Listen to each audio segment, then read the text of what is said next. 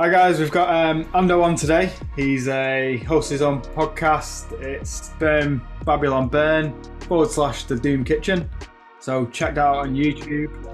And yeah, Ando, do you want to tell us a little bit more about yourself and why your channel has two different names? Oh, well, so Burn Babylon Burn it's kind of more like a topical news show, just whatever's going on in the week. We just pick it apart. I used to do it completely with one guy, but now I rotate the guests on that. Kind of started doing that after I spun off the Doom Kitchen. The Doom Kitchen was just interviews and deep dives, conversations, stuff like that. Just, we'll just take a subject every now and then and go into it. A lot of times, whatever subject we intended on, we don't even get into it. Um, but um, yeah, so there's the news show and then there's the kind of, I guess, talk show. Right. Okay. How long have you been doing Burn Babylon Burn for? I think, let's see, the first one was January 21, and we were doing them just whenever we felt like, and then I got it to be a weekly thing after a while, and then and now everything is just, I can't juggle my job with this, so it comes out when it comes out. You get what you get.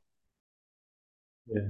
So what was it that what made you want to set up a podcast / YouTube channel? Well, I listen to shows all the time. I drive for a living, truck driver, hence the reason I'm in a truck right now.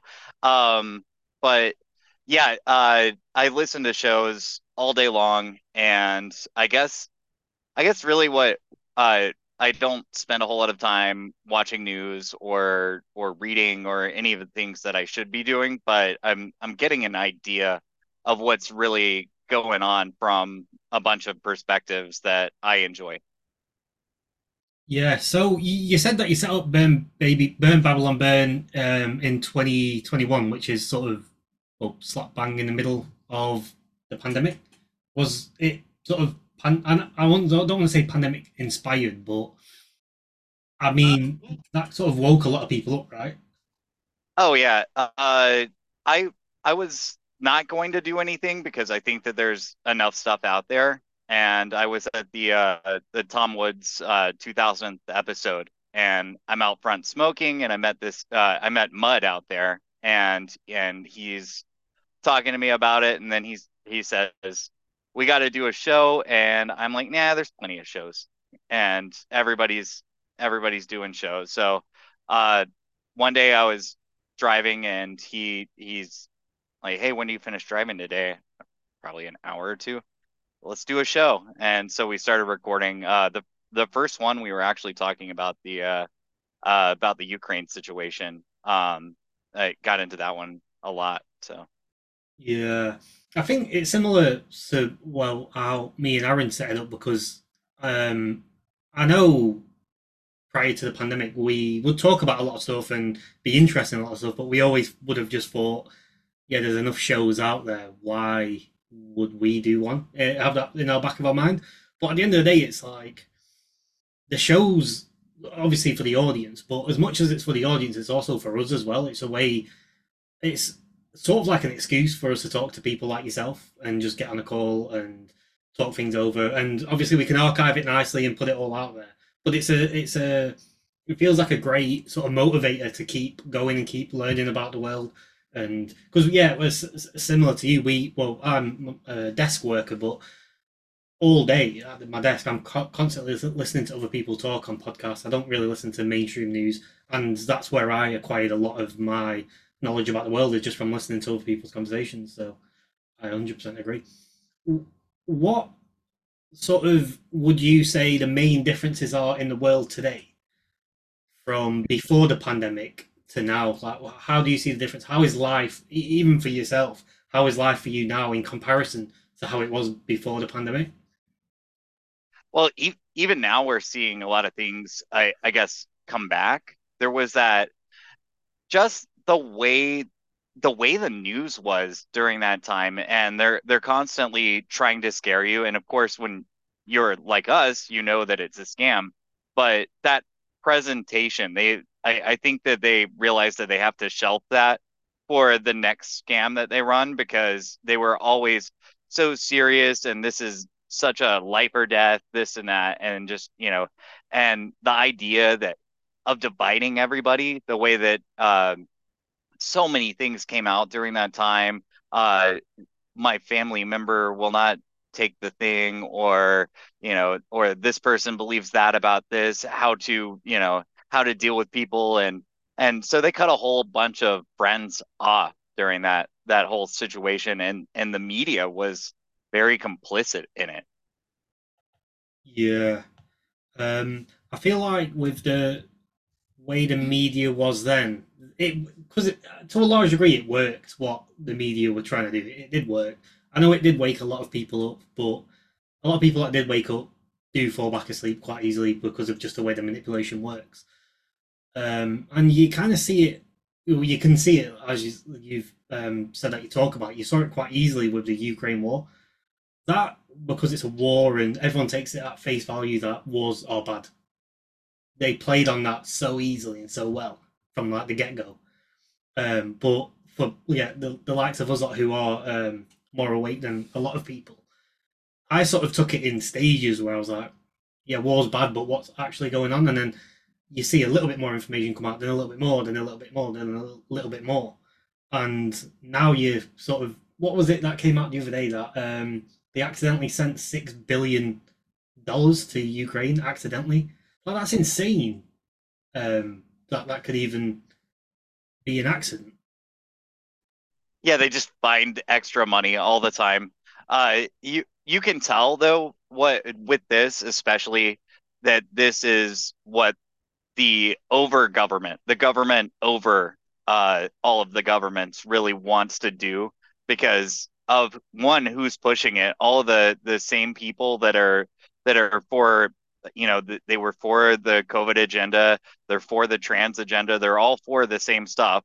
They as some people put it, they support the current thing, and they've got their people. They've got. I mean, the weirdest thing about all this is the way the internet has gotten. You've got there's a troll farm of kids that dress up with Doge and blindly support NATO, and I mean this is the new generation of warfare where we're seeing this kind of stuff happen in front of us.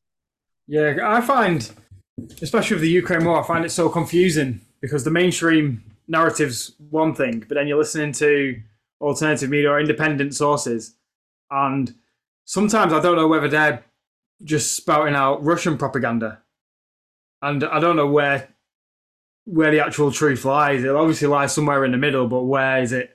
More on that side, or more on our side, or more on the mainstream media side? You just don't know. Yeah, that's kind of hard because I know some things apparently have slipped into the alternative media that are supposed Russian talking points, and I decided that I don't care if if whatever I'm doing is against the globalist regime, if it's against what Klaus Schwab really wants, or Valerie Newland and her gang of neocons, if it's against what they want, then I don't care if I don't think that there's anything really even wrong with it. I mean, this country spouts propaganda 24/7. If I'm doing just regular news, I'm spouting United States propaganda by accident. Yeah, because it's sort of like instilled in you without you even realizing that it is. Yeah, and that's from birth basically, because you go through an upbringing from your parents who have had education in the US, and then you go through education yourself. So it's sort of instilled with you, and I guess it takes a minute to like pop out of that vacuum because it's a bit of a weird feeling, right? Like when was it that you would say you woke up in general? I mean, I've woken up and gone back to sleep a few times. Back in 2003, I worked in radio, and someone introduced me to Alex Jones, and so I got really deep into the 9/11 stuff. And it's funny because I was already a libertarian at that time. I no longer consider myself one, but yeah, I was in that stuff. I was working in media, and then I'm learning about 9/11, an event that happened while I was working radio news. So I was a producer, a board operator while it was going on. It didn't happen during my shift. I was relieving the morning person whose shift that it happened on. It was actually an easy day. There was, everybody was kind of in panic mode in the newsroom, but the network pretty much covered everything. But I remember watching Building 7 fall, and I turned to one of the anchors and I said, "That seems weird. That one wasn't on fire. It didn't get hit by a plane. That's kind of weird." And he said, "A lot of weird stuff happened today." And so I was always had some sort of suspicion, and then I started getting into all the 9/11 documentaries at that time, and eventually, I kind of went real deep, got into the David Icke stuff, and decided that I really just had to get out of the United States. And in about 2005, I kind of shelved all of this stuff and went off to live in New Zealand. And when I came back, I spent many years trying to stay outside of the system, so I didn't really pay attention to the system. And I think that was actually really blue pilling and maybe necessary because I was getting a little wild back then.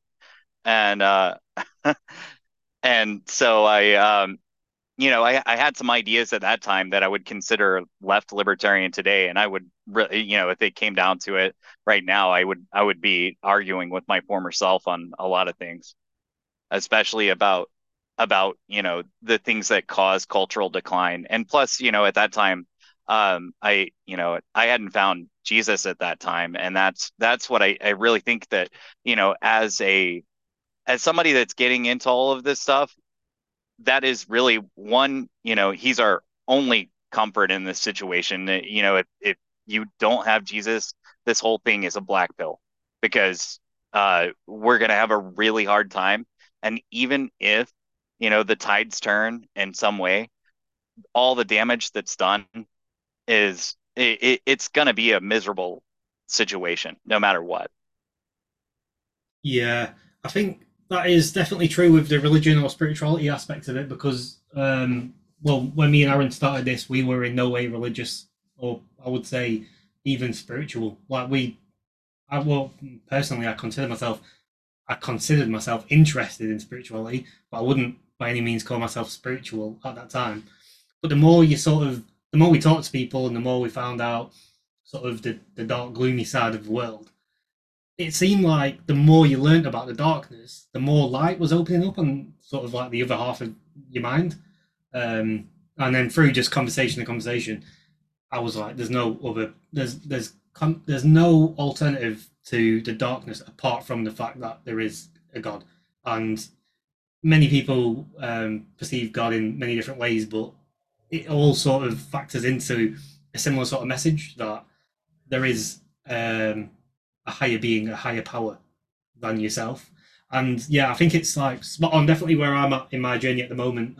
You need to attach yourself to something like that. It definitely like multiple effects if you're going to be attaching yourself to the dark gloom of the world. But there was a guy that we spoke to not long ago called Brandon. I don't know if you've heard of Escaping Reality.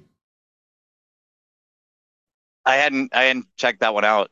Okay, so he's well, he gave us a really good conversation at a really good sort of moment in both of our lives where he helped us realize that the spirituality side of it is like you need to find the good in all the evil that's happening and find a balance between the two. So then the way we now look at anything that's going on, or the way we're trying to get to a level where we can look at anything that's going on, either good or bad, we sort of take the good and bad away from it and just see it for what it is and see it for what the experiences and what we can learn from it and how we can progress as sort of better beings from the things that are happening. And I'm trying to implement that more definitely when I'm looking at the World Economic Forum because stuff is, well, it's crazy and it's happening right in front of us and right under our feet. So it is quite a challenging moment.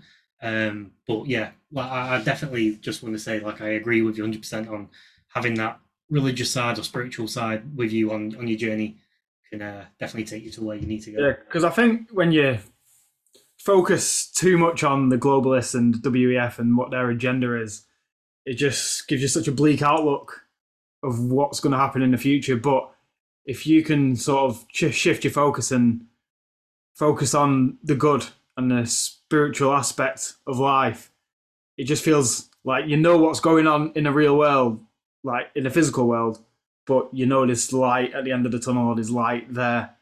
So it gives you that sort of sense of hope and freedom. Yeah, noticing what they're attacking is really the thing. And so, we going back to the Ukraine thing, they're attacking Putin. You saw how they attacked Trump. You saw how when y'all are in England, I'm thinking, right? And you'll remember when Brexit happened and Bolsonaro, basically anyone that's nationalism is being attacked, and and it's kind of okay. Well, I know Corbett just had a recent episode with Ernie Hancock where he says that it's just a precursor to globalism, but I think that they can't, for some reason, they can't manage it because it is, you know, it is a governmental system, and it's got its flaws for sure, but at the same time, it is pro the people. So the people within that state are being pushed ahead of everybody else, and it could be at the expense of the world, but they don't give a flying F because like that. If they did, they would be globalists. So um, when you look at the globalism and the intricacies of it, um, like what's going on in France and Belgium right now is something that was put in motion whenever they started the EU. And how did they start the EU? They just started it without telling anybody, and then they had a formal agreement, and then a few years later they celebrate 50 years of the EU, and they're like, hey, this was only a few years ago. How are you celebrating 50? And they're like, well, it really happened around then, but the EU was designed to destroy the cultures of Europe. Mm. Do you think with the globalist powers and what they're sort of doing, because the way I see it is they've how could I explain this? So they've kept the card close to their chest, but they've laid out a card here and there. And what it feels like since the pandemic and all the other sort of things that have transpired from then is they've just sort of chucked all the cards down and said, look, this is what we're doing. We've been teasing you with it here and there. But it begs me to think that they've been putting these cards down, leaving us to see how we all react, and then been like, oh, yeah, they forget about it after a couple of years. And they've seen that happen multiple times. Oh, we'll put another card down. Oh, they all forget about it. Do you think they've just thought, well, let's just now's the right time? Or it's kind of like a two-sided question. So, do you think they've put them all down thinking it's the right time, and it's not the right time? Because it certainly feels like there, there will be a revolution that would happen from this if they were to do this at this time. But then at the same time, on another side of me, feels like, hang on, it might be the right time because if you look at the way the sort of progressive movements like the LGBTQ are actually flying, then you sort of it makes you think maybe maybe they have timed this correctly because people are listening to what they want them to do. I I don't know what they're doing. I think that they all have this agenda, and it's what the main goal of it all is. It seems like it's depopulation on a lot of these things, and so you've got endocrine disruptors and fabric softeners. You've got all the things that are ending up in the water. You've got the things that the medical pharma industry is dumping into things, agriculture. It's a multi-front thing, and then it's also cultural, and they're promoting homosexuality openly. While that is, that leads to depopulation, then they're ruining relationships with this porn industry. They're every single road leads to the same thing, and that was all the Club of Rome agenda. Sorry, can you expand on the Club of Rome agenda? The Club of Rome wants to, it's designed to depopulate. I could get you some of their documents if you give me a second. Go ahead and chat for a little bit, and I'll give you the purpose or whatever. Yeah, no problem. Yeah, because I forgot who it was we were talking to.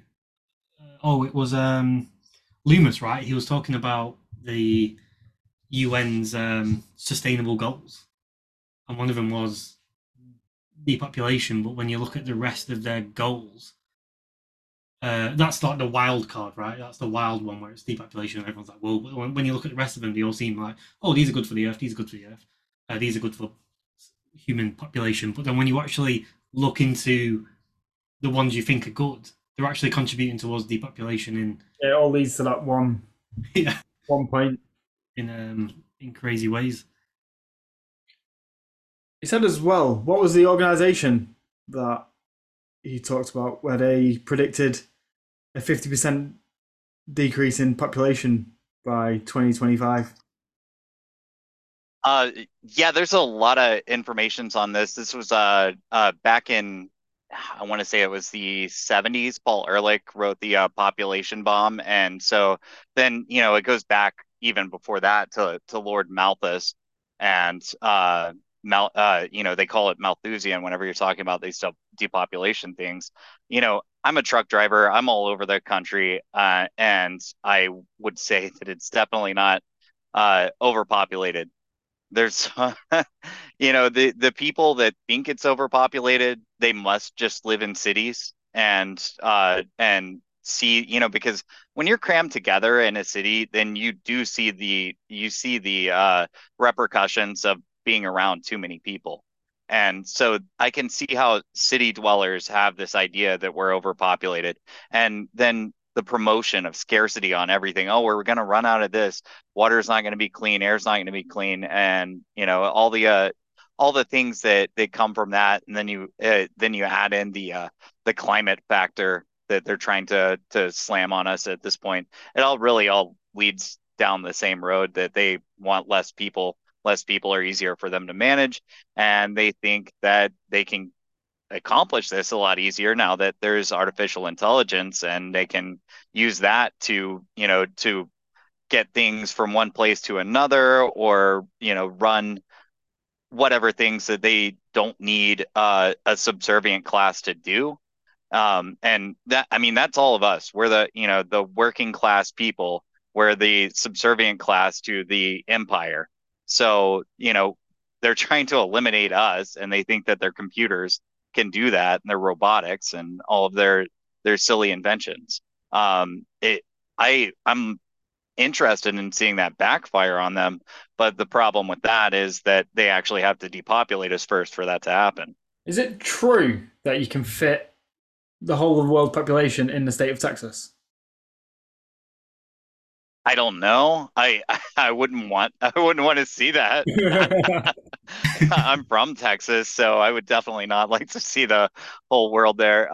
But yeah, it doesn't really take that much space for a person to live, you know.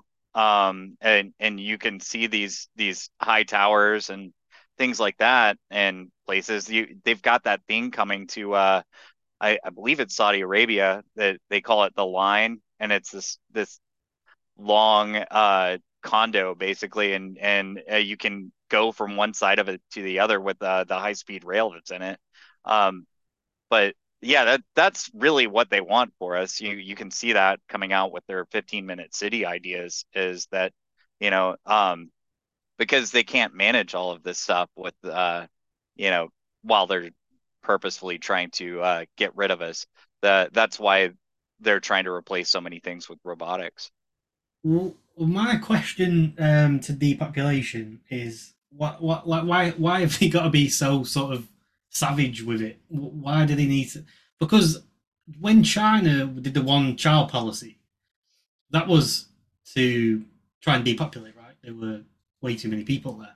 But that's a bit more of a less aggressive way, right? Because you're not murdering millions of people in crazy different ways.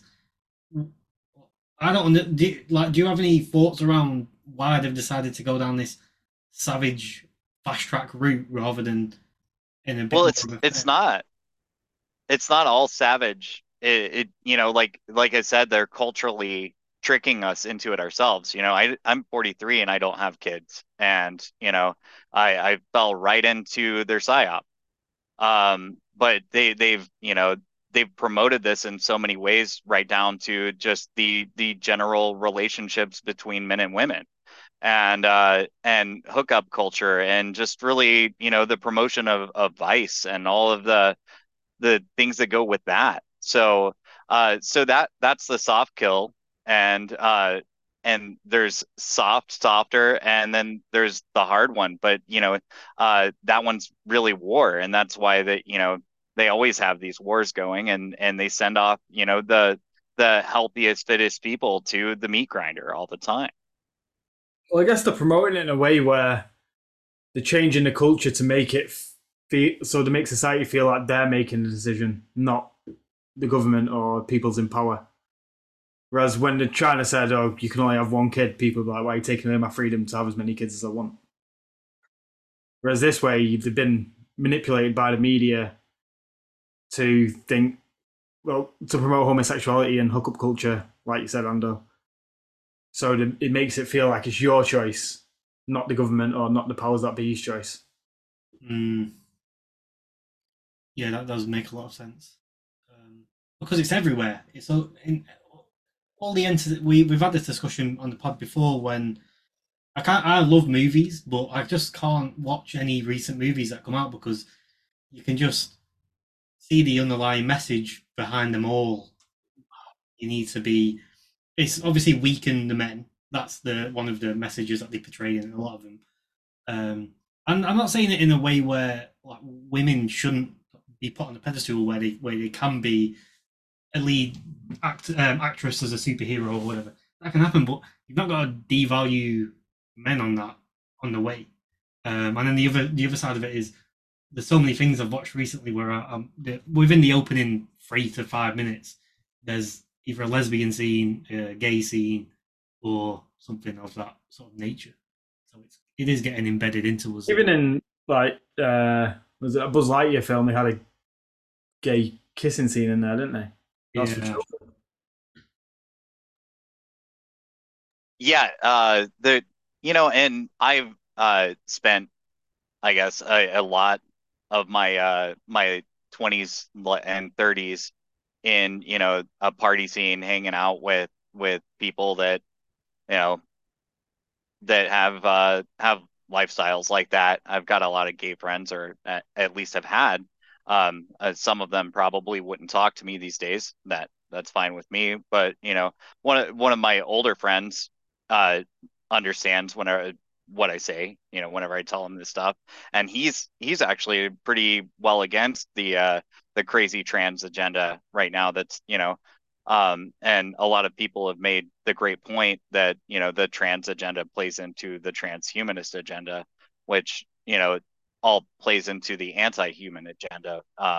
It leads to what they call post-humanism. So, um, and yeah, uh, I'm I'm for life continuing on, and whatever they're trying to provoke, if that ends up being something from Revelation, then then so be it.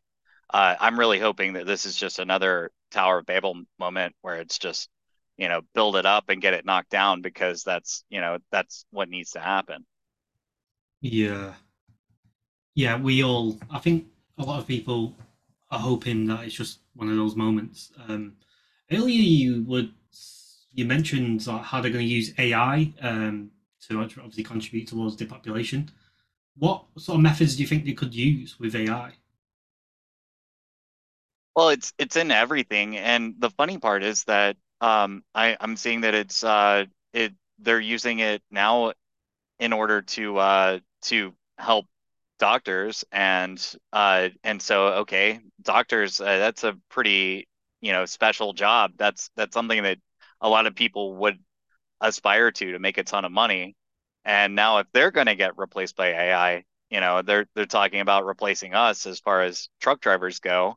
I've seen their self-driving experiments. The battery part of that is not going to work. That's something that is absolutely not going to work. That's going to be a huge mess. And in a few years from now, we're going to be laughing at the fact that we tried to run all of these things off batteries. And that'll be kind of the joke of this generation, I think, is that we tried to stick batteries into massive vehicles hauling massive freight, and that it it'll go like 10 miles and need a recharge. It's not going to go anywhere. Yeah, with AI replacing jobs, it's obviously going to lead to massive unemployment.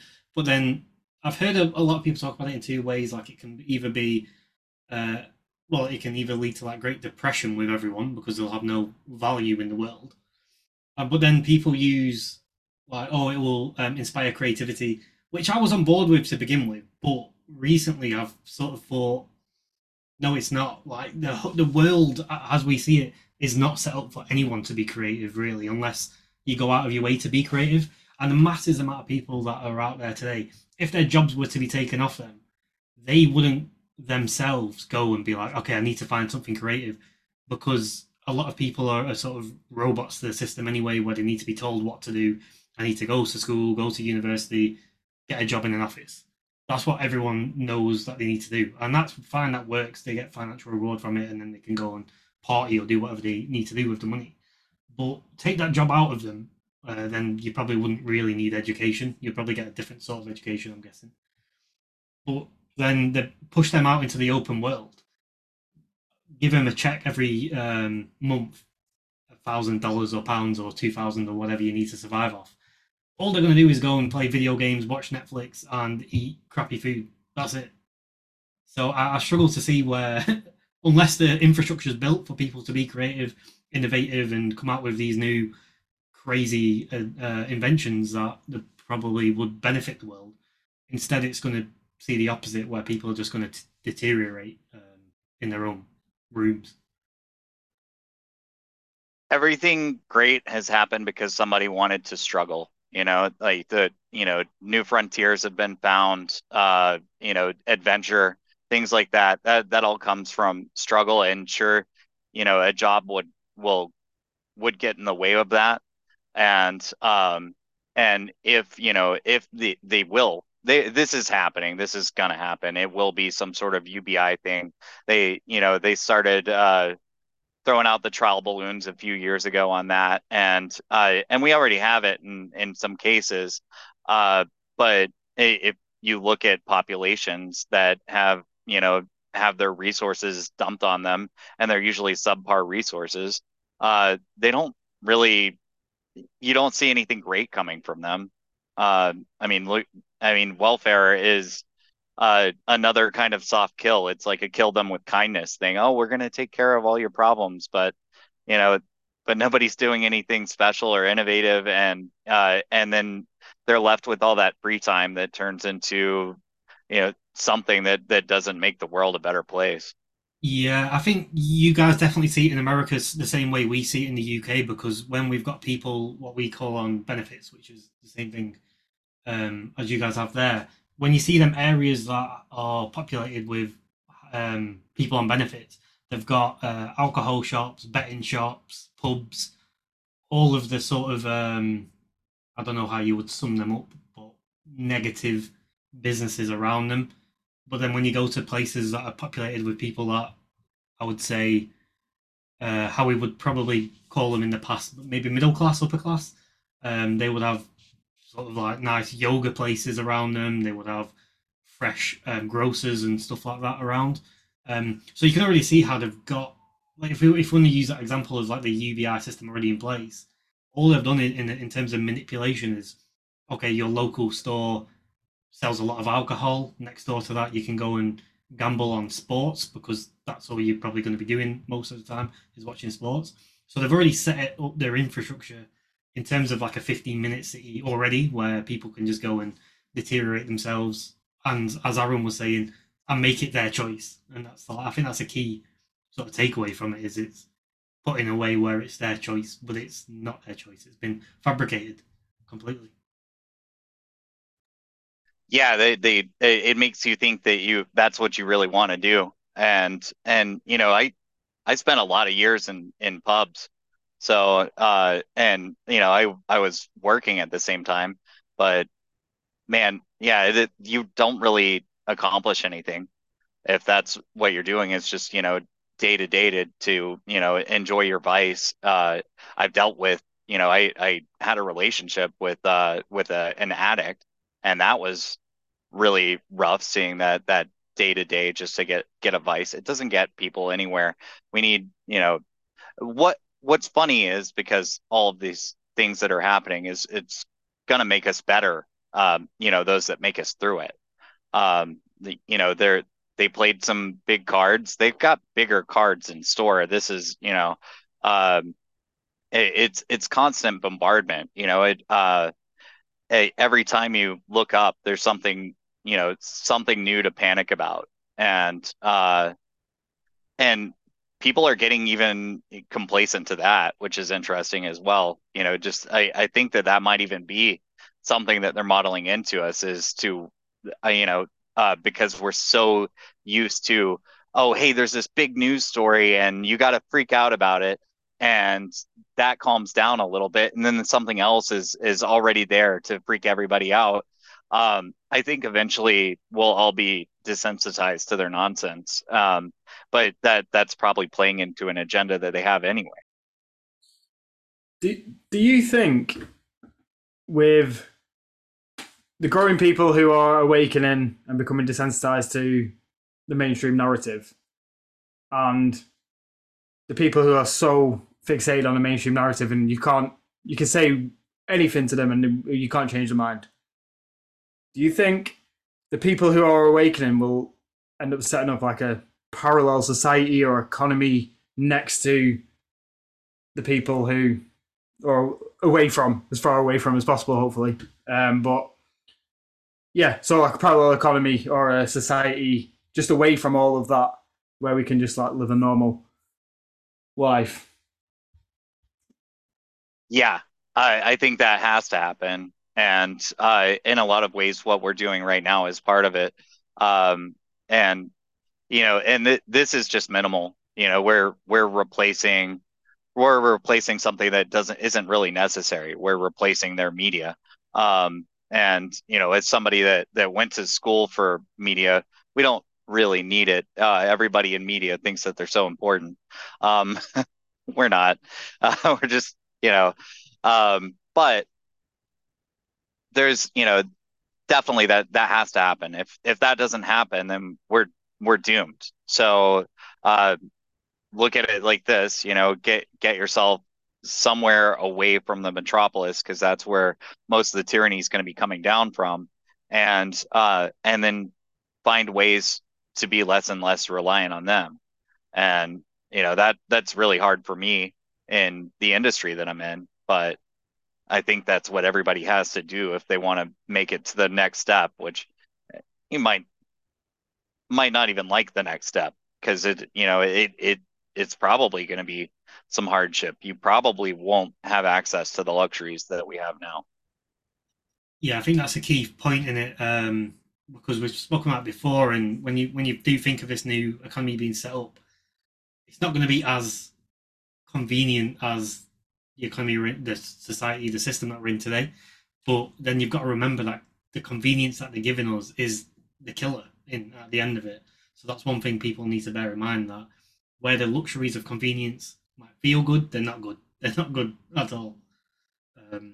They're probably the complete opposite. Um, I've got a quick question. So you've touched on being in media, and then obviously you're a truck driver. What's the reason for that transition like? Is that you just got sick of media? Back then, when I was telling you earlier about when I was listening to Alex Jones all the time, I was still working in mainstream news radio, and it's funny because we have monitors where you can listen to other stuff while the show's going on, and I've got Rush Limbaugh on the radio and I'm playing the commercial breaks for it, while at the same time I'm listening to Alex Jones or David Icke or or one of the guys from back in the early 2000s. Whenever a ton of people woke up then, that was the a real big moment. I I had to drop out of it then, and I guess like at this point, I would say I'm better equipped for it, or at least older, and have a I'm not as overwhelmed and thinking that people that I'm talking to might be lizard people, because yeah, I found ways to spot the people that I shouldn't be talking to as well. And I don't know if they're lizards or not, but there's something. There is definitely something going on with people. Um, After that, whenever I bailed out of radio that was 2005, 2006, and I went and lived in New Zealand for a year, and then I came back and was and just did a bike taxi. It's a three-wheeled bike with a carriage in the back for passengers, and that was fine because it's outside of the system. It wasn't anything that that was official. I didn't have a regular paycheck, anything like that, and you make as much as you work, really. Um, so I thought that I was getting around everything by staying out of the system. And whenever this um, virus panic hit, because it was really the panic, it wasn't the virus. The panic hit, and they shut down all the sports games, all the concerts, everything that I made money at. And I just thought, well, okay, well, what's needed? What is something that is never going to go away? And I think it could go away with the AI stuff. I think really what's going to happen is that they're just going to send everything on rail at some point. They might not even call it rail, or it might not look like rail, but it's virtually going to be rail. They're going to haul a huge amount of freight from one area, and then it'll be distributed by electric things, maybe.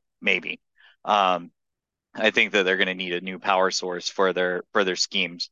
But yeah, I just jumped into trucking at that point, and I was already a traveler. During that pedicab time, I was going all over the country with it, doing festivals and things like that, and I've spent time riding bikes across the country and hitchhiking and things like that. So I'd already been good at traveling, and I've kind of got the perfect job in this industry. I work for a bigger company, so whenever people quit or get fired, they leave the equipment somewhere.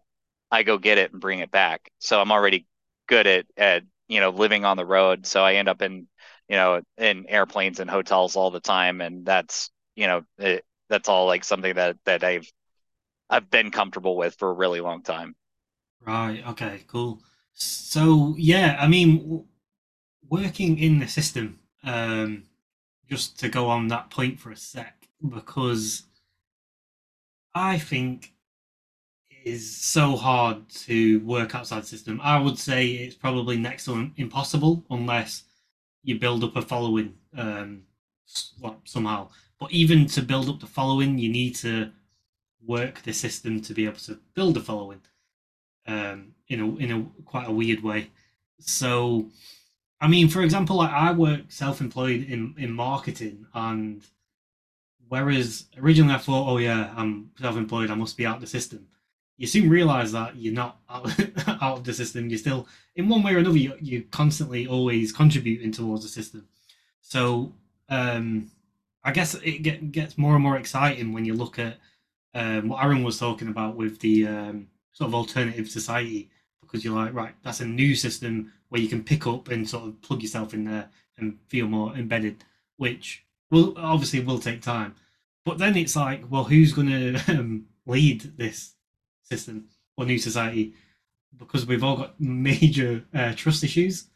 So I guess where I'm going with this is my question is around Elon Musk, because he seems to be the king of free speech. But I trusted him, then I didn't trust him, then I trusted him again. Now I just really don't trust him. There's definitely something with that character which is off, and I'm scared because a lot of people who have woken up are like, right, I'm awake. Let me get out of the system. Will look to Elon Musk, and I see a lot of people all look at Elon Musk like, oh my god, he's free speech king, but they're running themselves into a different part of the same system. I feel like. But what are your thoughts around that? And will Elon Musk come? Well, we do need people like Elon Musk, and we need somebody that says, well, hey, if you know this if this thing that we think is good, and Twitter's probably really not good, but this thing that we think is good is performing bad, let's just buy it. If we have people like that, then that's great, and I am happier with Twitter now that he has it. I don't trust him at all. He's um basically, like, he grew up rich. His father owns a diamond mine. His brother's into all of this, bug food kind of stuff. His mom is she's some sort of weird occultist, and yeah, so uh, he wants to put brain chips in people, and that's a huge red flag. And I've I've heard people that I love and respect say that, well, if it's from Elon, I'll trust it. I'm like, dude, come on, you don't want to trust that guy. And these people are also made, so they come up in these wealthy families a lot of times, but they're made too, because like that Facebook came from DARPA. It was LifeLog before it was Facebook, and then they put Mark Zuckerberg in front of it.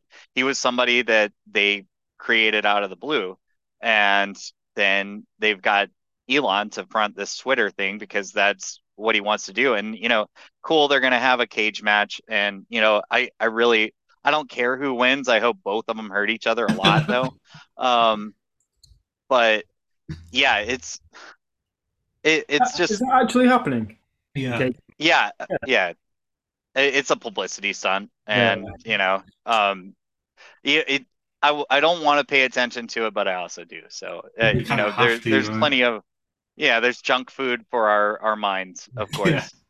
The thing about that cage fight, must just be the way my thinking is now. But as soon as they announced it, I was like, everyone really needs to look at what else is going on in the world when that cage fight is taking place, because they're planting it in right now to do.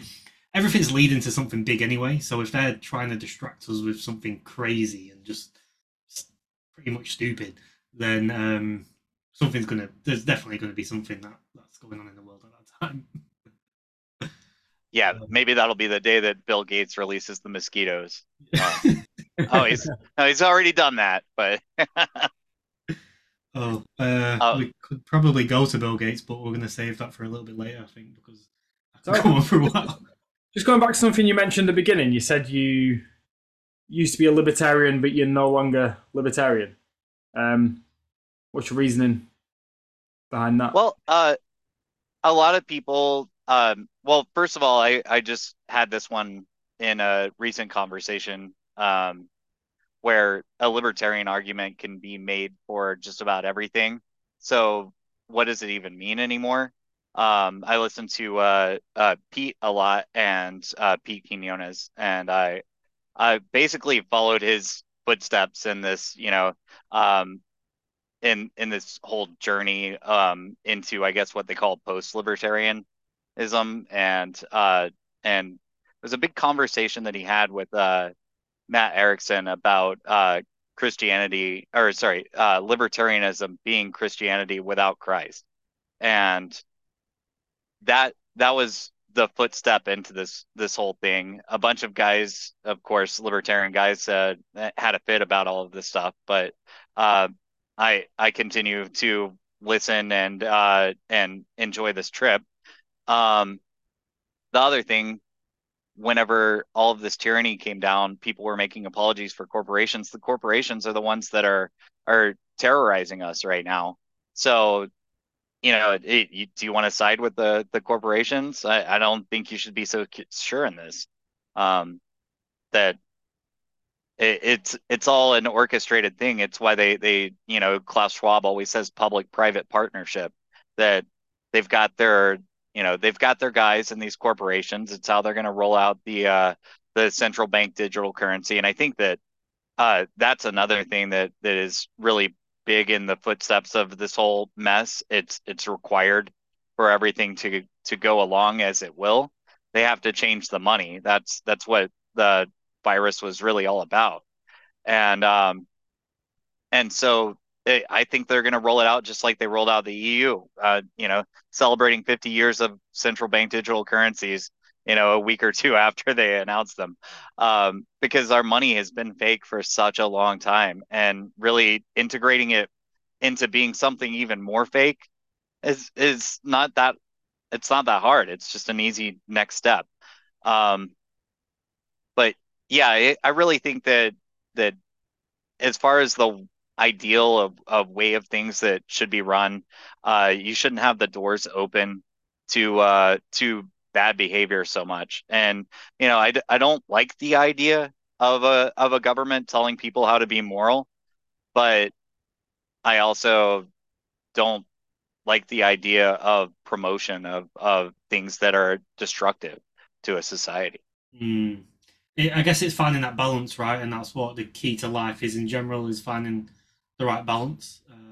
And at the moment, it seems very much off balance. That's why everyone feels so sort of uncomfortable at the moment, because it is a really uncomfortable feeling what's going on.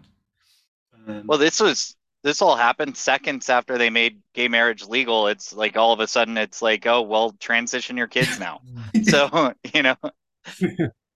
That's true. or your teacher will do it first. And then what you say about the central banks as well, it is literally all they need to do is copy the data that's in one system, the banking system, and then paste it into the central banking system. And it could have probably already be happening right now because it's that easy of a transition. The banks are all going to be involved some way or another in this crazy scheme.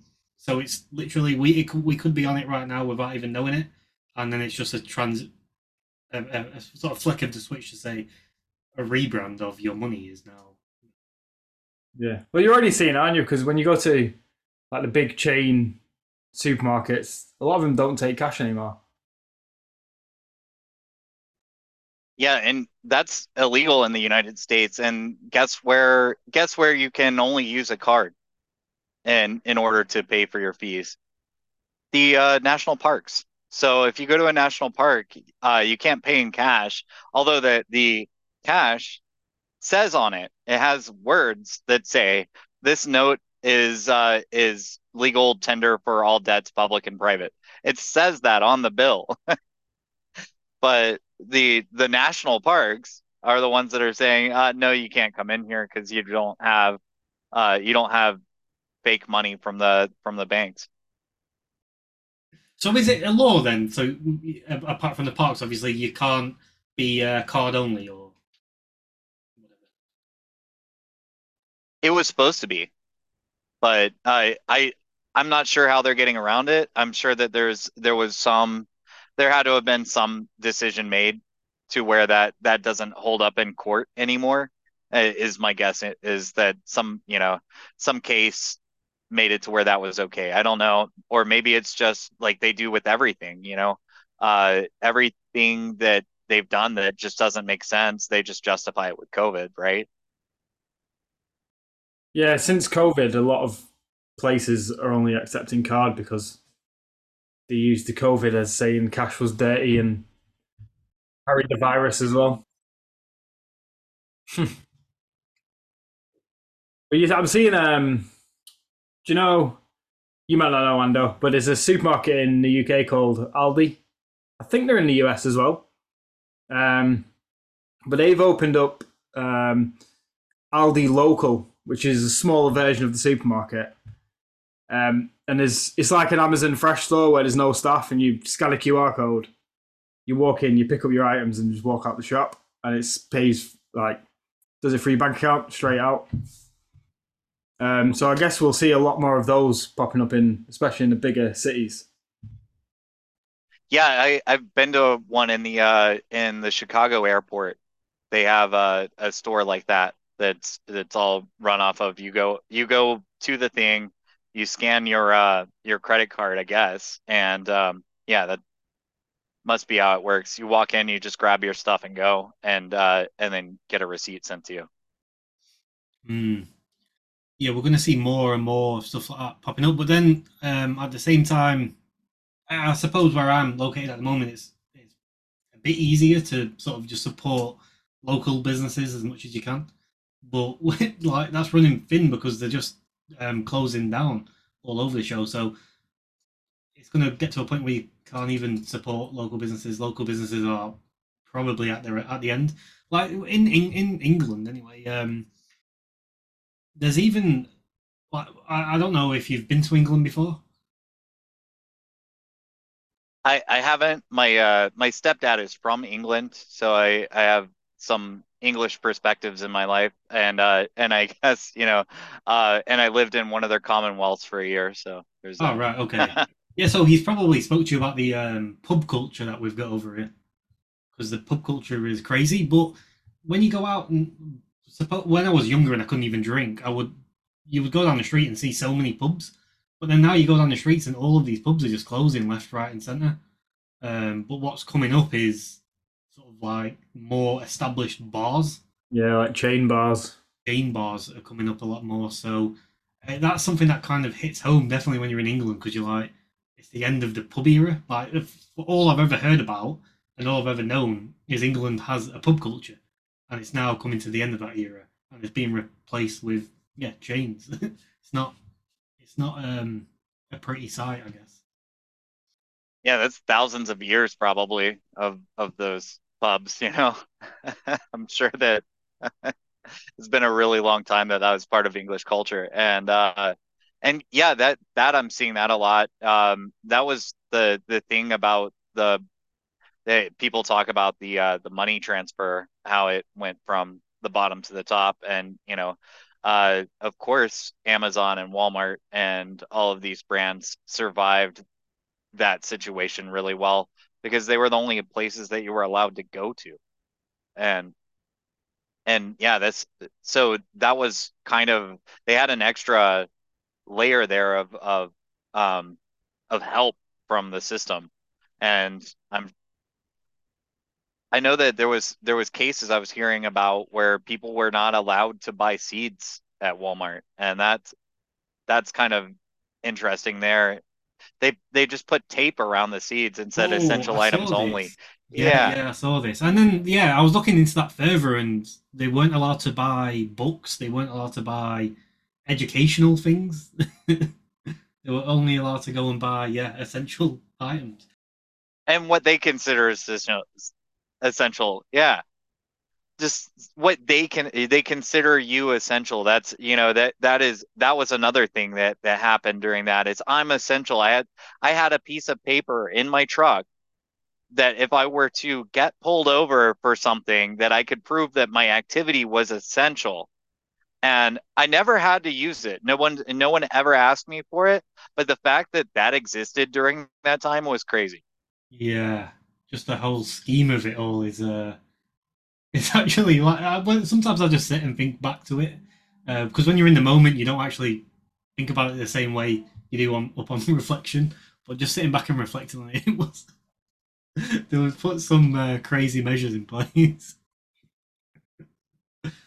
Uh, Yeah, back to Alex Jones, right when this started. And as far as Alex Jones goes, I like Alex Jones. I respect Alex Jones. I don't listen to every single thing he puts out, and I do think that he is somewhat controlled. And so he's in his place for a reason, just like I was talking about Musk and Zuckerberg and just all these characters, Tucker, you name it, all these guys that they all have their reason. There's a reason why they're the the main characters in this whole situation. I did suspect But that from Alex because he's a big Trump supporter, and I know Trump got attacked a lot by the media, but I still think he's part of the establishment in some way. oh yeah, And oh I yeah, thought Alex being a supporter of Trump is in a way him supporting the establishment, which seems to not align with what he usually goes for. Yeah, there's so many people involved in this. Really, anybody that you can name off the top of your head, anybody that gets a lot of headlines is all involved in this. And Trump being one of the main ones, it's, we know that Trump enabled this entire situation, and that's a thing that, the alternative media constantly talks about is that, okay, well, he did do the warp speed thing, and a lot of the things that he says sound like a solution, but did we actually get any of that stuff whenever he did have the power? And why should we give him power back if he doesn't know how to do anything with it? And the whole thing really though is I think that he's being run. He's obviously being run as far as I can tell. And he does a really good job with it. He's one of the best of the best. But whenever the panic of the Rona came out, I had I had listened to Alex Jones back in the day, back in 2004 or five, whenever I was listening all the time, and he said that they would control us with a virus, and then and you definitely didn't want to take the thing that came, the vaccine.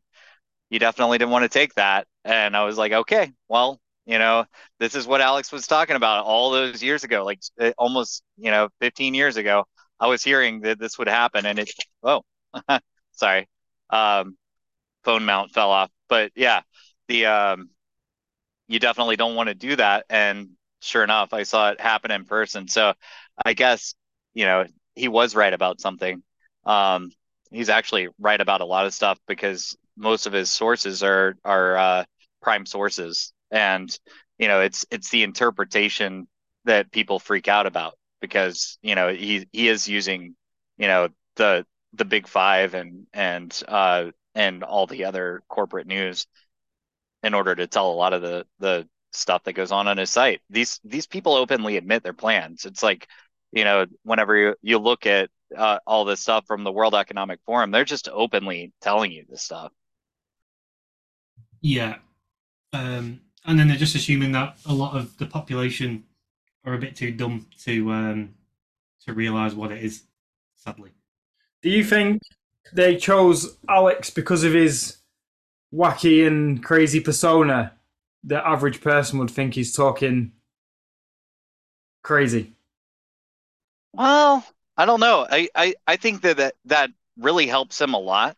I mean, that's part of his brand. That's part of the reason why he has such a huge audience. He does it really well. Um, And there's another character in this is Rogan. Rogan's one of the people that legitimized him, and he's always gatekeeping information. So I mean, when really you look at anybody, they're somehow embroiled in this, and I I wouldn't be surprised if some people are unintentionally embroiled in this, and they're not getting any sort of kickback for it. They're just doing what they need to do, and maybe they get guided every now and then. I always wonder about that is, did they threaten Alex's kids? Because, that could be a way to get to somebody, but maybe they didn't even have to. yeah, it's true because I know when I listen to Rogan sometimes, definitely since he got the Spotify deal, since he got that Spotify deal, I started listening to him with a little bit of a different ear, and you can see um, it's not fully fluid the conversation a lot some of the time that he's having with people. He is a bit skeptical about what he is talking about, and not so much what he's talking about, but how he's talking about it. You can see it's not as fluid as it probably once was when he was a bit of a smaller on a smaller scale. Right. I heard that Graham Hancock had some episode that he was talking about some free energy kind of situation, and that Rogan wouldn't let it come out. And so that's happened since the Spotify thing. And yeah, so there's opposition, controlled opposition, and no matter what, just realize that you're in an op, and the circumstances around some of these people, you can like some of the things that they do. You don't have to, you don't have to worship at the altar of Elon or any of these characters. Yeah, yeah, definitely. What do you think about a Bohemian Grove? Since you're Alex Jones fan, or he helped you come to where you are today, what are your thoughts on Bohemian Grove? Because it's something I've heard about a lot, obviously, but I've never really properly looked into it. Well, I mean that all that footage in there was real for sure, and it still happens annually.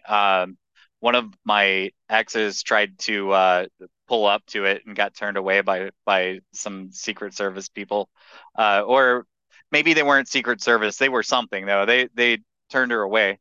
Um, yeah, I mean that they definitely have these meetings. I mean, there's the the one of the main things that it's funny because what led me a lot of ways to Christianity was seeing what these guys are up to and how it's always an occultic ritual, things that require sacrifices, etc. And their symbols that they throw out all the time. They're always throwing their occultic symbols and everything. It's okay, well, if the bad guys are real, hopefully the good guys are real, right? So then I started looking more deeply into that and understanding that Satan is the god of this world and that's why these people get rewarded and that's why they live the way they do. They're putting all these horrible things out there on purpose and they've got a bigger agenda and it all involves us being their pawns and I don't like that and I don't think anybody should. Yeah, one thing I've noticed since I started this journey is how much satanic symbolism is in just mainstream movies and music. It's so there's so many and so many references to Satan, and even when they talk about God or Jesus, it's always in a negative way. They have a curse in that saying, "Oh my God" or "Jesus Christ," like in a negative way. Though, if they're shocked about something. Yeah, that's the way that things are promoted. I mean, they're running their stuff on in the mainstream. It's really out in the open, and yeah, that's why it's always a promotion of something terrible. And why you see these, this thing right now that's happening as far as this movie that came out. You're finding out that there's pedophile rings in the United States. Well, hey, it's been going on for a really long time, and this is adding some more light to it. And the whole Epstein thing that comes out, all of that stuff is occultic. That stuff is, like there's not anything sexy about a child. There's nothing sexy about that. This is all for purposes of satanic rituals. That's what's going on here. That's pretty obvious. There's nothing that there's no pleasure that they get from it except for like the depravity of doing something terrible to an innocent person. Hmm. So do you think with the I don't know how we want to say it for YouTube, but whatever.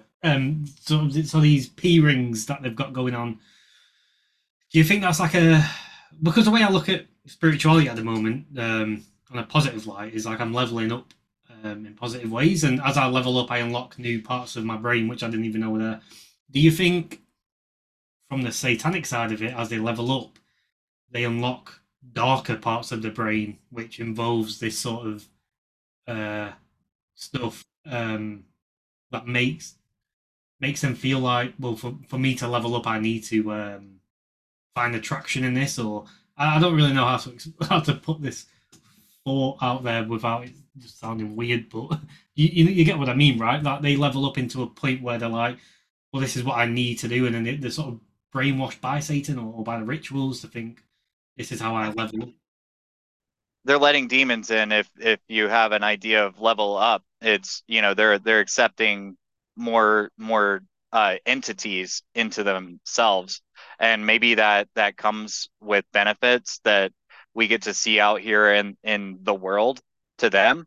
Maybe they're making contracts all the time, and those contracts require sacrifice, and they really like to do. I mean, they probably don't even like to do it necessarily. They like the power that comes from it, and that's why this stuff is continuing to go on. Do you think we'll ever get Epstein's list, or do you think they'll either release it at a date where it's normalized to a standard that no one will care, or do you think it will just get buried under and we'll move on from that list?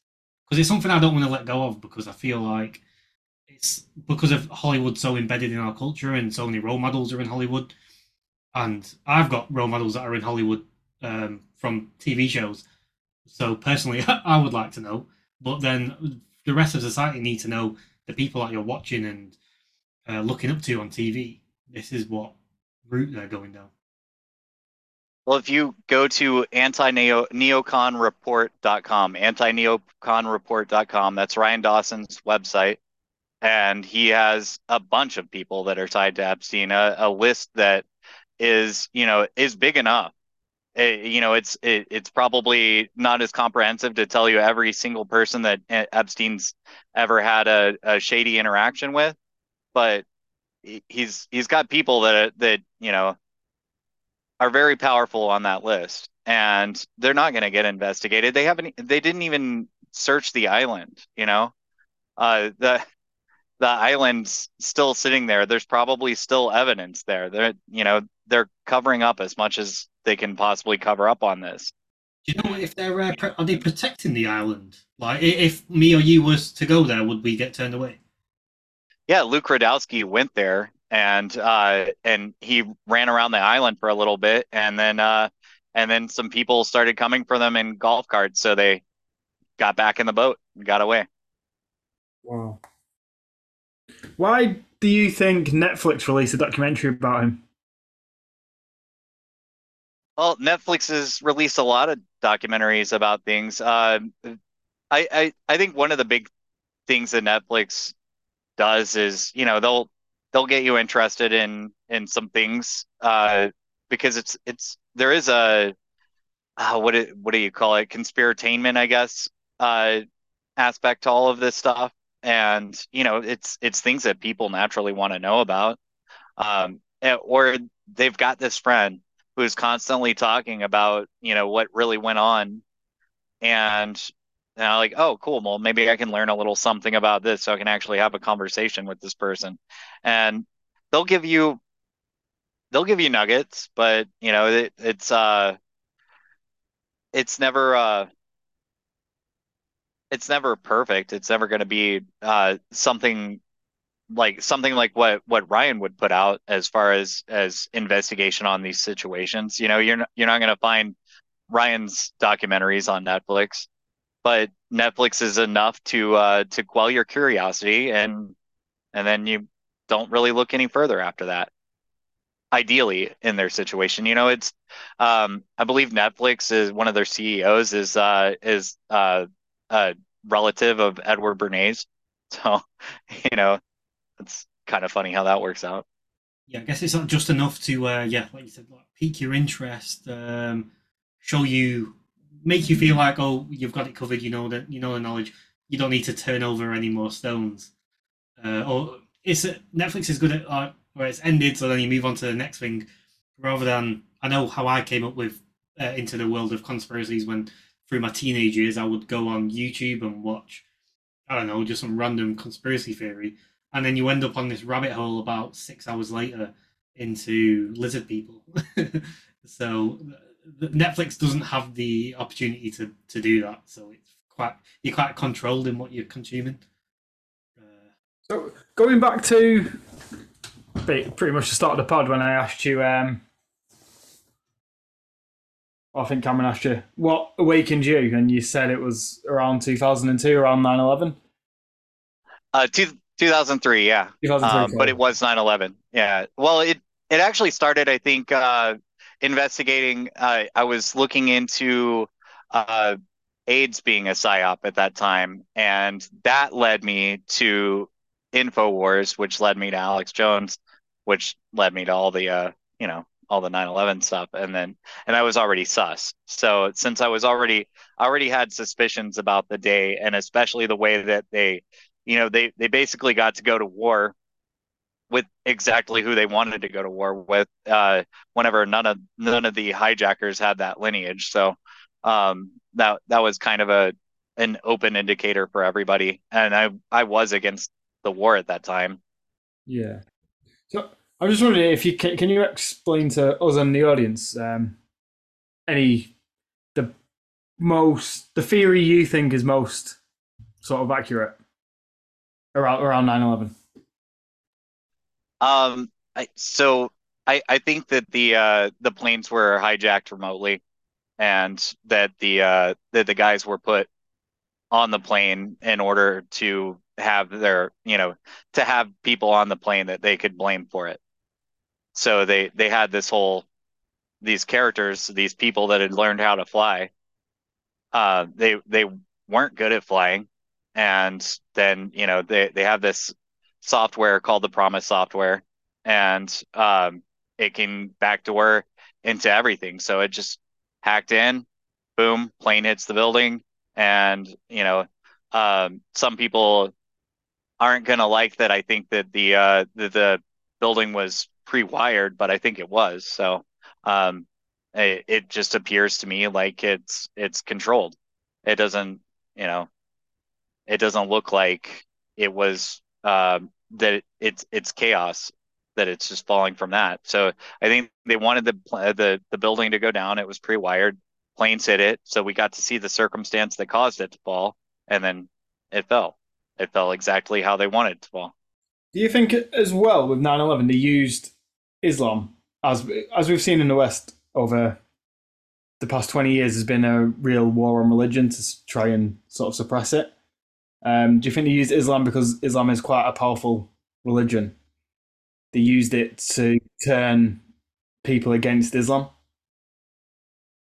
I think that, yeah, you're always gonna find that as as an issue. The Crusades have never been resolved, but there is one of those three religions seems to really love pitting the other two against each other, so that you know they never look at them.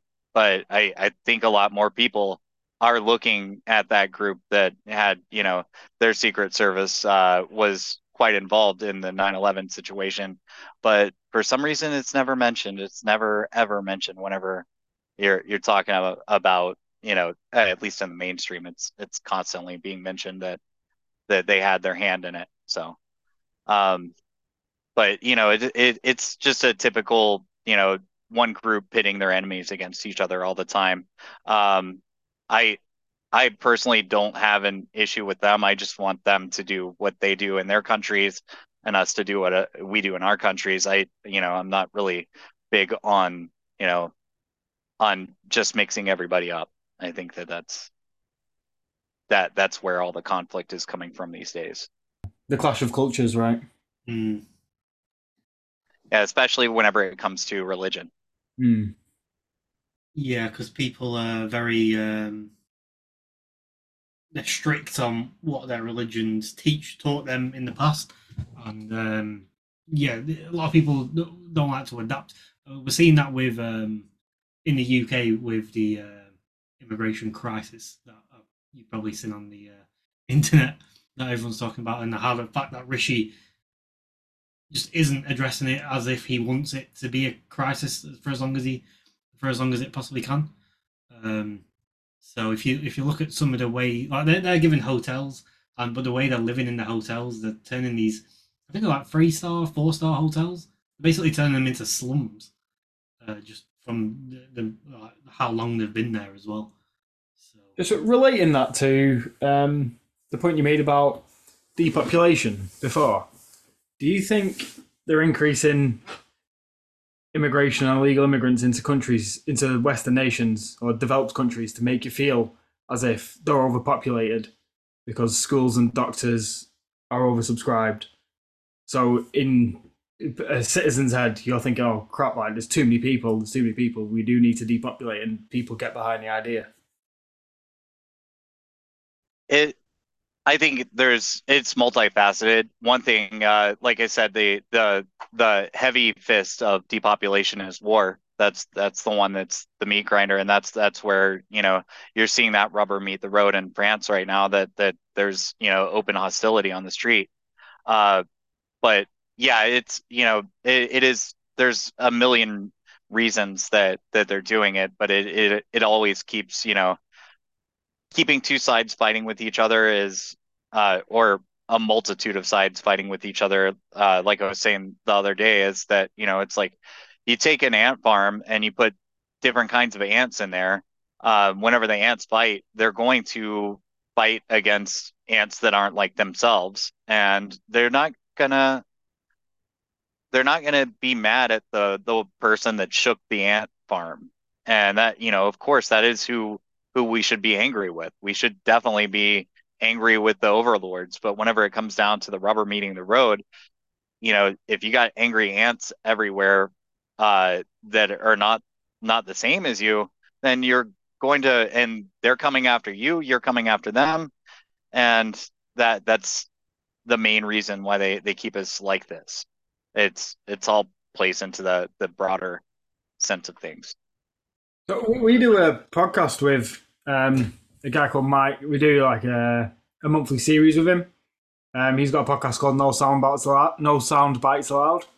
Um, and he is predicting a civil war in America in, was it 2027? Yeah, 27. 2027. What are your views on that? I could see that. I really enjoyed Yell's episode with him. I listened to that the other day, and yeah, he's a really smart guy. Um, the I don't know. I don't like to give specific dates on things. Like one thing we are talking about psyops earlier, and how like the alien thing coming out recently, and we all know Bluebeam, right? We all know about it. So they've teased this out so many times. They're teasing out as many psyops as they can tease out. Uh, but I don't know if that's to like increase the complacency or what, because whenever the Civil War, really whenever any war starts, like right now, we're probably already in World War III. It just hasn't been openly declared and said. Um, and the Civil War may have started with the great fentanyl riots of 2020. It could have started then, but who really knows? I mean, really, you could even say that the Civil War started in 2016. That was a really hot time too. Um, I don't I don't know how crazy it's going to get as far as violence on the streets. Hopefully, what I think though is that when you pick the area that you're in, you got to pick an area that is not going to be run by the government, and an area that's not going to be run by the gangs. You want an area that's run by your neighbors. And so when it comes down to it, you got to protect those people and cultivate that, instead of being in a situation like the government thing will be just, they'll be dumping in rations, and it'll be lockdown security crazy. And then the gang situation, that could actually, I would think the gang situation could be better off than dealing with the government. What was it that triggered in 2016? Oh, just the Gamergate is really kind of like the salvo that started all the culture war in the United States. Not that there hadn't been a culture war the whole time, but that was the big one that really kicked things off. Yeah. So I guess if you are in the middle of a civil war, it's the start of it. So no one's going to say, "Oh, we're in civil war now." Like it takes time for it to develop into something crazy if it does develop that far, right? Yeah, I still don't understand the Civil War. I don't understand how so many people so many people joined into it. That's what gets me there. Just because, if somebody told me, I'm from Texas, if they told me that I have to go fight Louisiana, I'm gonna like, no. I don't I don't want to fight Louisiana. I mean, I'm cool with Cajuns. Uh, but I yeah, I don't know how they built the propaganda that led up to it, that got these people that would kill for each other, especially when the culture was virtually the same at that time. I mean, the North was more industrial and the South was more ag, but still it was almost the same. And you drive through a lot of that northern area, you're going to see a bunch of ag anyway. So, Yeah, because we tend to, as humans, look at stuff from a tribal perspective, but I guess when you can't join the dots, you wonder what subconscious tribal things have gone on, like without us realizing in that sort of situation. So, why do you think they're releasing the information now about UFOs? Why is now a good time for us to know that? I think it's just another distraction. Um, I there's a bunch of programs that they run that they've run for years that are going to cause things that we see in the sky to look like something that we'd never seen before. You know, they've been running these programs for ages. Uh, I think it's just more of that. I don't think that we're in contact with something from outer space. I do think that there's demons all over this world, and that there's beings that we don't understand. There was a time whenever giants walked the earth, I fully believe that. So there's definitely things that we don't see or understand, but I don't think it's aliens as in like the alien that we see, which if you look at Aleister Crowley's work, you can see he illustrated one of the demons that he summoned, and it looks just like one of those aliens. So it's very, he calls them the Lamb, Lam. So I think that it's probably something more on those lines. Well, in my sort of recent rabbit holes around UFOs because of all the news, um, every sort of rabbit hole I've been going on recently has been leading me to Antarctica. Do you have any information or any theories on what Antarctica is, what it's covering, what's past it? Any theory whatsoever? Because I'm getting fed a lot of different theories, and they are super super interesting, and some of them seem to have more legs than others. But I wouldn't really write any of them off at this moment in time. Yeah, I really like Antarctica because I feel like you let your imagination just go like wild with what could be out there. Yeah, somebody made the point that the one thing that all of these countries, because all the countries have this Antarctic agreement to keep people from going down there. And I think that's pretty interesting. It's definitely an interesting rabbit hole. I haven't delved into it as much as I should. I think it's neat. Um, and yeah, there's a lot of things that they won't tell you. And also, if there is land beyond, it plays into this false scarcity thing. Everything is built on this false scarcity, and just every bit of conflict and thing that they're trying to push, as far as this climate BS that they're trying to use to justify everything. It's all built on some sort of scarcity, and if we find out that there is more, then they can't use the scarcity excuse anymore. So there's that. Yeah, because you could look at it that they're scared of the Antarctica melting to reveal land, basically. Because the recent theory that I came across was that Atlantis actually, when it sank, it moved to where Antarctica is, and there was a spell put on it which turned it to ice. I don't know about that, but I know uh, that this melt thing is hype. Right? Things are not melting like they say that they are. That's just that's just something that they want so that they can tax you and get us all on a carbon credit system, which will be a lot like the social credit system, just how they like to do their things. More technocracy. That's all it is And a that's push how for that. they're selling the 15-minute cities by saying they're more environmentally friendly because you don't need to go in your car to go to the supermarket or to the doctors.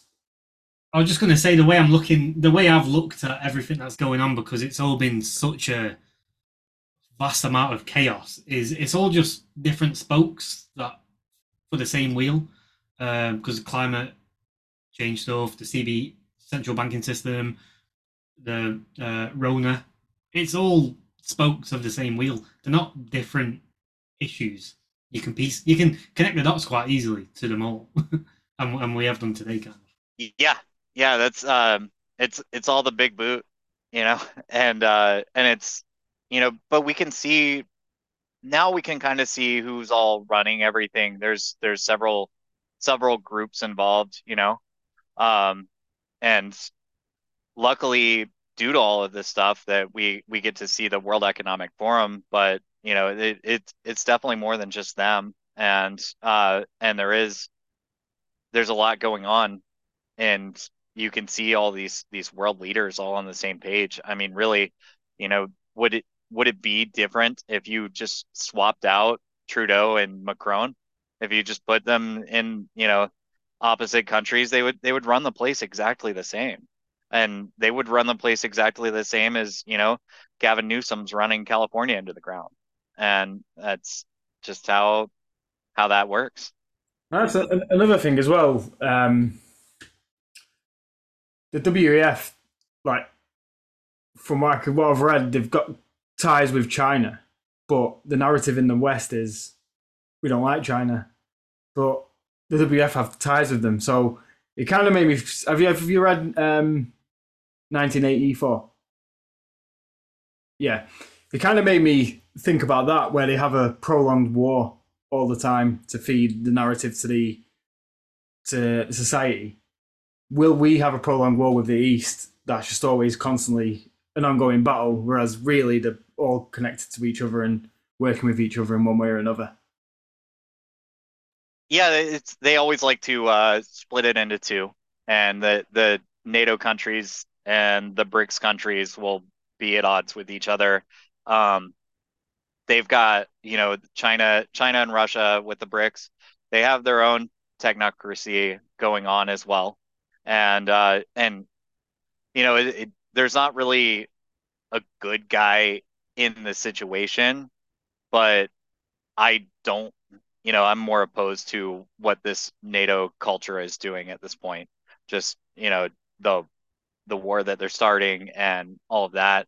I'm not super high on China, um, but I feel like okay, so they're gonna fight. They're basically the same thing. I just think that I just like I like Russia a little bit more out of all of this. Just I just do. Do you think it's because we're more attached to NATO in the sense that we've been brought up to believe that we should trust our government, we should trust these higher establishments that have been put in place? We've been brought up so we can trust them, but we're And seeing, we've been let down by them. yeah, we feel betrayed. We feel like we can't trust them now.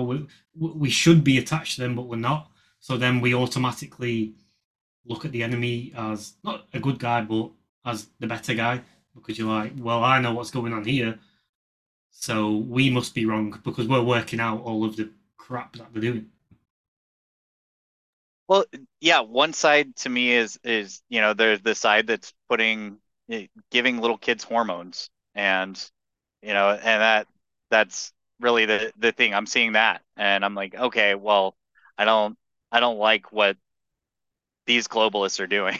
You know, the other side doesn't seem to be doing that. It seems like that they have a little bit cleaner things in their food. They're putting all kinds of poison in our food. They want us to eat bugs. I mean, this is not a thing that's not, out in the open with them. They're definitely promoting that. Whenever it comes time for the UBI and everything like that, people will get bug rations, and you know, I don't like that side of things. Yeah, I think when the central banks come in, the UBIs come in, because that's all going to be intertwined. I guess that's when, from that point on, when they've stated we're now on central banking digital currency, that's when you'll see the real sort of changes that we're forecasting at the moment happen, because it'll all be on a rating system, right? You've not bought enough bugs. Why are you buying real meat? Why are you buying real grocers food? You need to be buying more bugs. And then obviously that's when they get the control of it all. And it's like, why are you driving your car out of your 15-minute city? Why are you driving your car anyway? Because it runs on petrol. You should need to be using your electric bike and, yeah, eating these bugs that Bill Gates made for you in a nice packet. Right. And I'm all for bikes. It's just, I just don't think that they solve all of the problems out there, you know. I think people need to. I think everybody should have one. For the reason that whenever these globalists end up cutting off our petrol, which they intend to do, it's going to help you guys get around. It's going to help people get around a little bit. It's not going to, I've gone across the country on bike, but not everybody's going to be able to do that. But you can at least, get to areas where you can meet other people and solve each other's problems. Yeah, I like bikes. We'll have to probably go electric bike, and yeah, I guess it's about, I don't know, implementing the small things into your life now. So when things do change, everything's a lot easier for you and you're a lot more comfortable with it all, because it's going to come as a huge shock for a lot of people. Obviously not the likes of us, but at the same time, it could come to a shock to the likes of us if we don't start implementing the things now. And what do you say? Drinking your own Kool Aid. I think that's what Americans say, right? Yeah, I I think everybody should have at least some food put away. Just have your food, have your ammo, have the things that you need, because anything can happen. This is we're in a really weird territory as far as the way this is progressing, and like your friend Mike said, that there could be civil war in the future, and if there is, you don't want to be caught with your pants down, and you don't want to have to join a side just because they are the side that has the resources, because I think that that will be the side that has all this fake money. And if you have to be taken care of by the state, then they're going to expect things from you, and they're going to sacrifice you for sure. That's what they do. We definitely, like you, similar to us, we talk about a lot of the darkness of the world. How do you stay positive in today's day? And how would you advise people that are joining this journey, this journey of reality? How would you advise them to keep pursuing the journey and keep revealing the hidden truths of the world? But how would you advise them to stay positive on this journey? I think I'm naturally positive, and I've been so all of my life. Nobody knows, and just recognize that things could get a lot harder than you expect, and be ready for that mentally. You have that to mentally prepare every single day that yeah, it's bad, but it could get worse. Um, have that in your head, and then also um, pray, and also recognize that what we have in this world is so much, man. We have so much, and people before us didn't have all the cool things that we have. And like I live out of a suitcase because I'm traveling all the time, and all the cool stuff that solves all these problems, it's pretty sweet. So yeah, and then also just recognize that humanity is worth fighting for. And and that by that I mean the souls of humanity are worth fighting for, not the souls of the satanic pedos that run the world. So Yeah, that's true. Yeah, and when you say we have nice things, I mean, you've got to look at it where we're blessed that we have the technology that we're using right now to be able to be awake and to be able to keep pursuing the journey that we are doing because of the great technology that we have. So the journey in itself is a positive. oh yeah, yeah. Um, Man, there's just so much stuff. I'm looking around at all these things and recognizing them as luxuries, because there's going to be a time where you're going to have to learn. Well, maybe this is all, maybe they might have to learn how to reverse engineer some of these things that we're all exposed to. And the generations after us, it will be interesting to tell them about these times. I think that I think that we have to go back in a lot of ways, because a lot of what's causing our problem right now is the technology and luxury and convenience. Yeah, we've been derailed with it all. Yeah, it's definitely going to be a good story because we're living through a monumental part of history right now. So it's kind of exciting when you look at it that way. What's cool is that you can go from one day, these times where we're entertained by looking at moving pictures in a tiny box that fits in our hand, uh, and then we'll have to find ourselves entertained by the flicker of a fire again, just like the like what we came from, what we are. Mm. But that could also bring us to a life of an eternal happiness, right? Because that's us going back to our natural selves, whereas we're so detached from that at the moment. Like, I know the thrill of when, if I'm at a barbecue and we light up a fire, there's just a weird thrill that you Yeah, get just from you can seeing just that stand fire. around and watch that fire all night. Yeah, have you guys looked into Ted Kaczynski? Oh man, so he just died. I guess it's about a month ago now.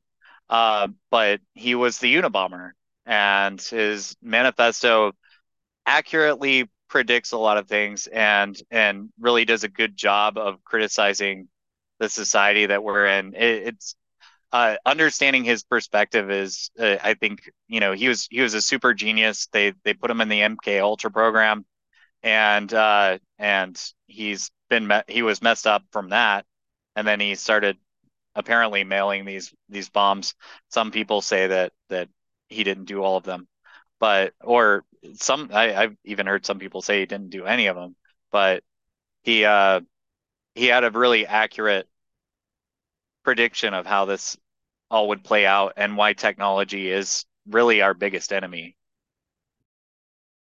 Yeah, I think I did watch his well, his Netflix documentary years ago, and then only recently I've been looking into the MK Ultra project, and I did come across his name again, being the Unabomber. But it is something that's on my list to go down more of, because I've heard so many people talk about how interesting his perspective of life was, and obviously you've just vouched for that as well. So something definitely to look into. Yeah, and as far as solutions go, I think just understanding him is important, and I know it's one of those things. It's definitely out here now, that especially now that he just died, but he was before he died. We've it's probably been about 3 or 4 years. He's been on the tip of a lot of people's tongues, and I think the reason for that is that we're seeing a lot of his predictions come to fruition. Right. Yeah, I'll definitely give him I'll a have to look. check that out. Yeah, Shall we wrap this one up, guys? yeah, it's been really Awesome. good. Thanks for having me. Oh, thanks for coming up, man. This has Thanks been for great. yeah. Right, guys. See you later. Thanks for listening. Right. Cheers, guys. See you later.